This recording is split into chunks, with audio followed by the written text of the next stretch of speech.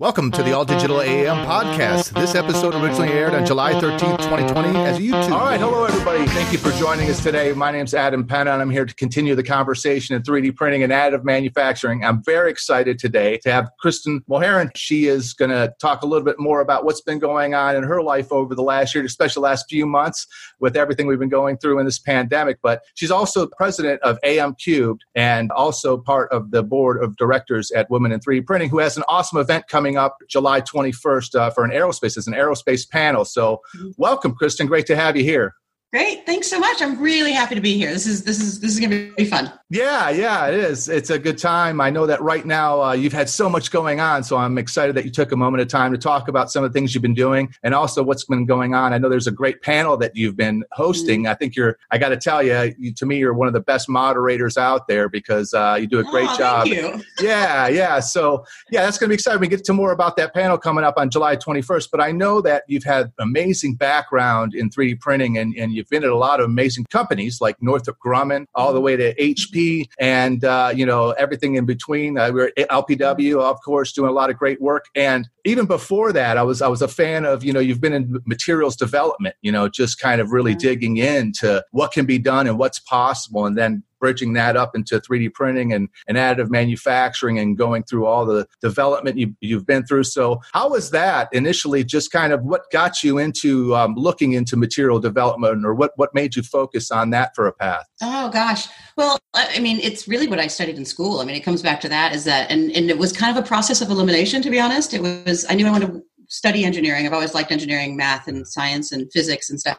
And it was just a process of elimination. I knew I didn't want to be a civil engineer or an electrical engineer. And it just kind of slowly through, like, I think everyone, when you're in school, you just kind of slowly be like, okay, well, I don't want to do that. And I don't want to do that. And then you go down the path and ended up on material science. Yeah, I did that with architectural engineering. Yeah. I was looking into being an architect, and all of a sudden I noticed that the mechanical engineers got paid a lot more. And so I just was like, Oh, there you go. Then I was taking it from board drafting to then taking it to, doing it inside the computer, and then being able to do, 3D CAD designs. And from there, the rest is history. So I could understand that. It's totally one of those things where you as well, you don't realize like they're different than what you expect. Like I thought I wanted to be a chemical engineer to start, but then I realized that chemical engineering has very little chemistry in it, which was really kind of took me aback, whereas material science has a lot more chemistry. Yeah. So that's how I kind of ended up going material science as well. Yeah, that's real interesting. And I'm sure getting into things, how was it when you started at Northrop, right? Was that your first jump into it? So when I first got out of grad school, I went and I was materials and processes engineer at Northrop. So that was, like a lifetime ago. And I did that for a couple of years. We built guidance systems for missiles, actually. And that was my first job out of school. Nice. Now, where was that Northrop location, if you don't mind? Down in LA. In LA. Yeah, okay, down in LA, Woodland Hills specifically. Nice. Yeah, I was over in Florida, so I knew that location over there. Oh gosh, there's like a million locations. I know they're all over, but that's why I was like, which one? You're like 7-Eleven. Every corner. Aerospace and defense industry. Yeah, that's awesome. Yeah, no, that's a really good start. And I have to ask about the HP experience, because it looked like it was right at the time when they were just, of course, getting into the 3D printing side. So what was that like? I mean, that time there must have felt like a lifetime because of how much it was packed with activity. Yeah. Well, I joined when they were launching the metal jet printer. So that's what I was brought on to help with that launch. But MJF had been around for several years, at that point. But that metal jet, I was one of the first people on the business side of things for metal jet. And I think I was like the second or third employee on the product management side. So that was, it was super exciting. I mean, it was fun to be a part of something that I still truly believe is going to change the industry once it really starts to ramp up. I mean, the printers are still not even out yet officially. So once that really takes hold, I think it's going to be exciting. And it was fun to be there at the beginning. Sure. Yeah, that's really cool. I'm looking forward to that being a mature technology out there, because there's a lot that could be done with it. So that's great. Yeah. It's different. It's going to change things. I think definitely the technology, that and the desktop metal machines. I think they're. It's a whole new, we're going to be able to do a lot higher volume part volumes. Yeah, that's what I wanted to ask. I guess that's what it comes down to, of course, is cost per part. You want to make the best possible part you can, but then, of course, some of it might be a little... Yeah, speed as well. Being able to do fast parts, with a high quality. You couldn't do that before until you had the binder jet technology that both Desktop Metal and HP have. Yeah, that's pretty interesting. I'm looking forward to seeing how that goes. Yeah, so that was an interesting part of your career there. That's what developed as you went along. Yeah, well, that was kind of the tail end. So I started at Northrop, and then I did a bunch of stuff in the middle, and then I did HP at the end before I started my own business. But it was it was an interesting journey, because what happened was I left Northrop with the intention of essentially joining a startup. I wanted to be in a part of an entrepreneurial environment. I wanted to start my own company, or I want to join, something at an early stage. And that's what I ended up doing when I joined a company called American Elements. And we grew and we grew and grew. And then I left, and then I joined LPW, which was a little bit bigger. And then I worked for Thermo Fisher, which was quite, huge. Yeah. And then I was at HP, and it was just this funny transition, because when I left Northrop Grumman, I left because I wanted to get away from the big corporate culture.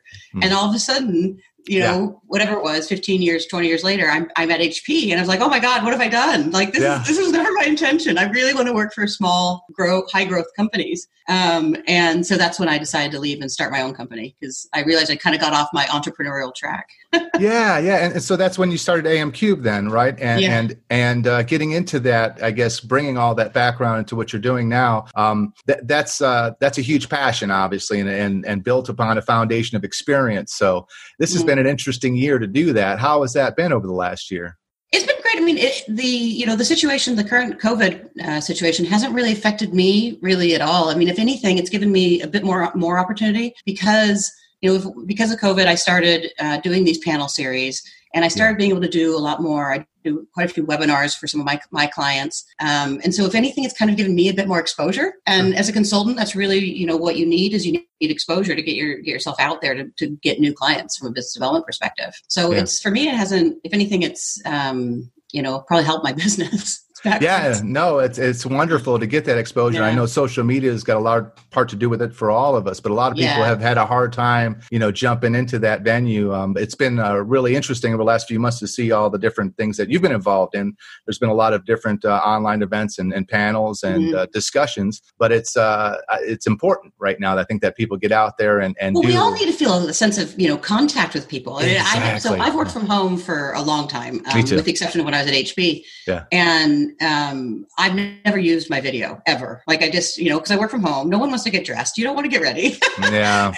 But now that COVID's happened, it's been really, actually, I really enjoyed it, because now everyone uses their cameras. Yeah. And I think it's because we all, especially at the beginning when we were all properly quarantined, you needed that personal interaction. You want to be able to see people. So it's been fun. I like that aspect of it. Yeah, people opening up their cameras that used to not do that. You get to see kind of people when they're a bit more who they are, because they're not sitting in a cubicle somewhere or an office somewhere. You get to see, where, your background and what the people's lives look like outside of work.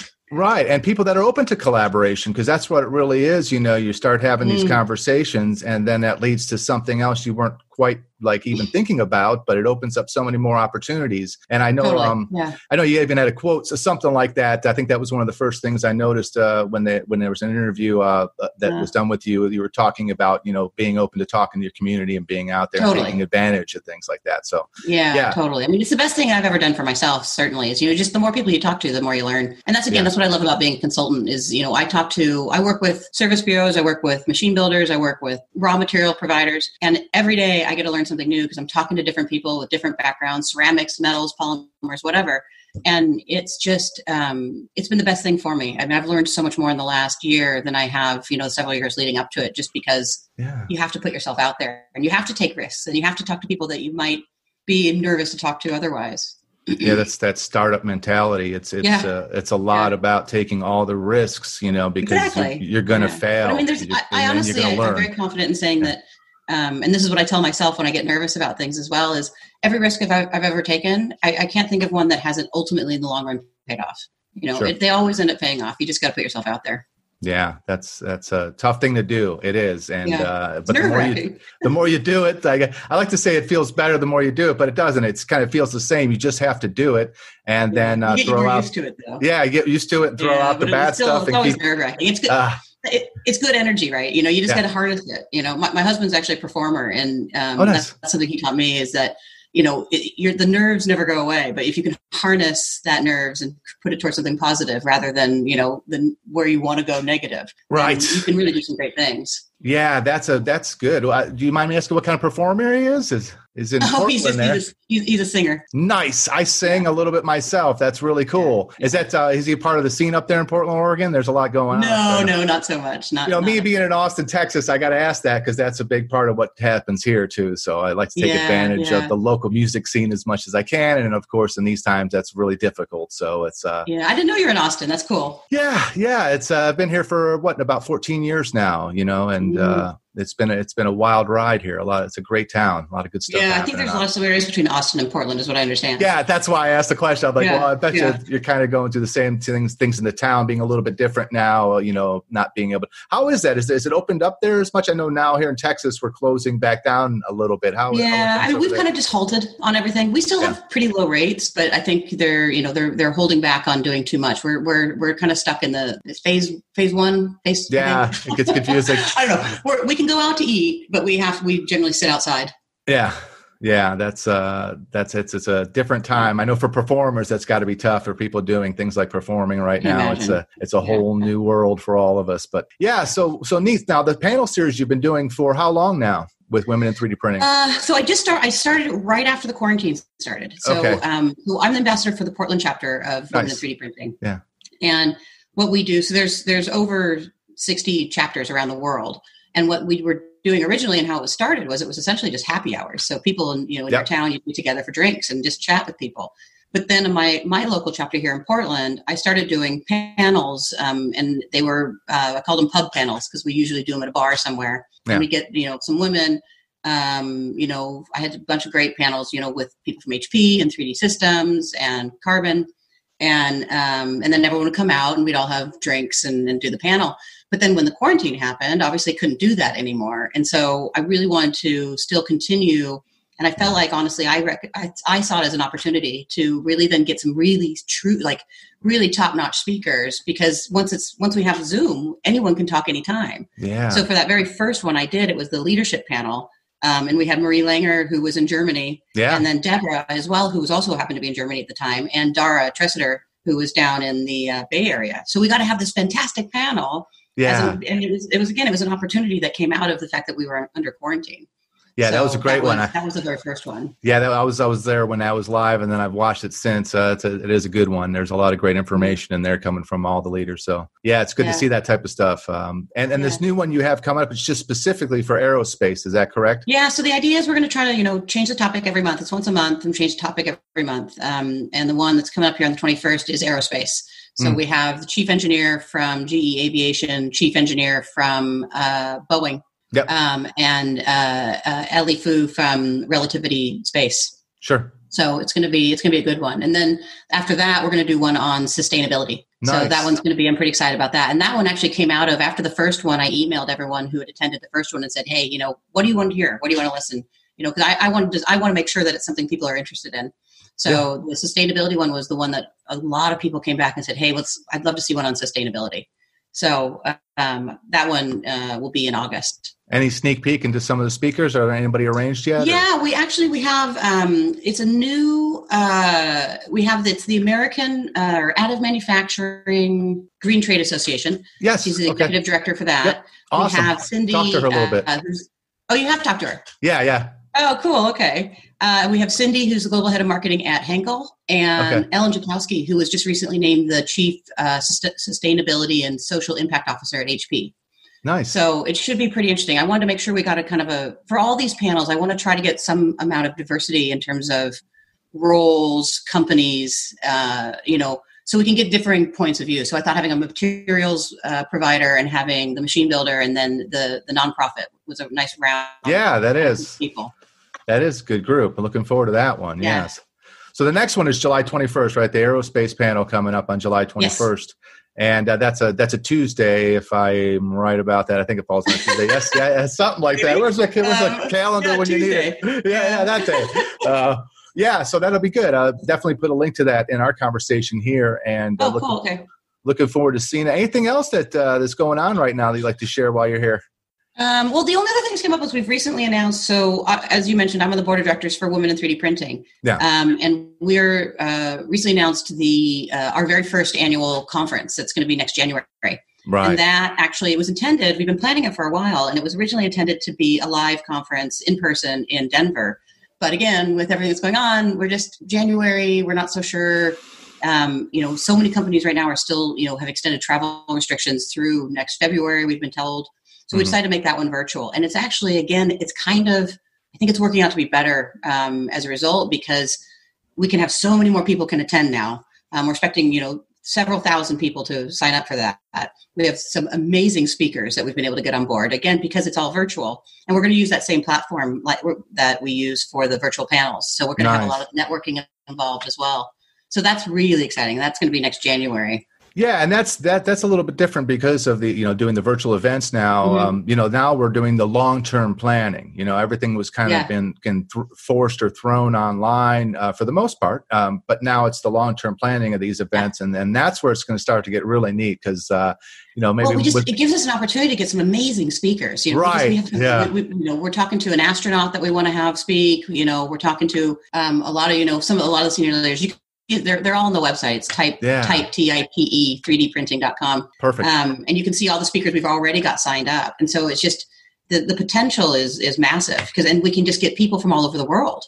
Right. So, it's going to be great because it gives us a lot of exposure because the very first one. But next year we are going to planning, the following year, we're planning on making it a live event because we still want to have, if we can, I miss going to AMA. Yeah, everybody does. Yeah. Seeing everyone. I was saying to someone just the other day, it's kind of like, I think when you're in the industry and you get to know enough people, going to those events, it's kind of like a family reunion, and I really miss that. I miss seeing everybody. Yeah, sure. It is. It's different. It's different this year for everybody. But I think that, like we're saying, opening up our cameras here a little more and just sharing what we're going through, I think, as it goes, and trying to also share all the knowledge that's happening in 3D printing and additive manufacturing. There's so much going on, and it is interesting. So I feel so lucky and grateful that I have that to focus on and to try to improve things that are going on. As I said, I think we're sharing a lot more almost in a weird sort of way because of it. Yeah, that's true. It's been a weird blessing in disguise. Yeah, it's a little bit something to learn out of it is, hey, we need to be a little more open with our conversations because some great things happen from them. So, and I think it'll be really interesting to see, once we go back to being able to go to live events and things again, I think it's going to be really interesting to see how much of this continues. And I hope it does continue. And I think it will to some degree because, and even to some degree with regards to people working remotely, there's a lot of talk about, opening that up a lot more. And now we've all been forced to get used to working with Zoom and Google Hangouts and, all the different platforms that we all use. And so I think it's going to be a lot easier going forward to continue doing this in conjunction with also having live events. But I think it'll be a nice balance. Yeah. It remains to be seen, but I think it's positive. It doesn't seem like it's doing anything negative by doing this at all. It's adding to the community, adding to the conversation and keep things more open. So more of it, It's I'm a ridiculous, worn out, but I'm a ridiculous silver lining person. I can find a silver lining in anything. Yeah, it's the same thing. I could. Why focus on the negative when there's always some positive that we could try to make more of? So that's kind of where I stay focused on the positive. Yeah. Well, good, Kristen. It's been wonderful talking to you. Again, looking forward to the event. It's July 21st, and I'll definitely include a link into that and to some more events coming in Women in 3D Printing. So thanks for being here. Yeah, thank you. All right. You have a good day. Okay. Take care. Come on.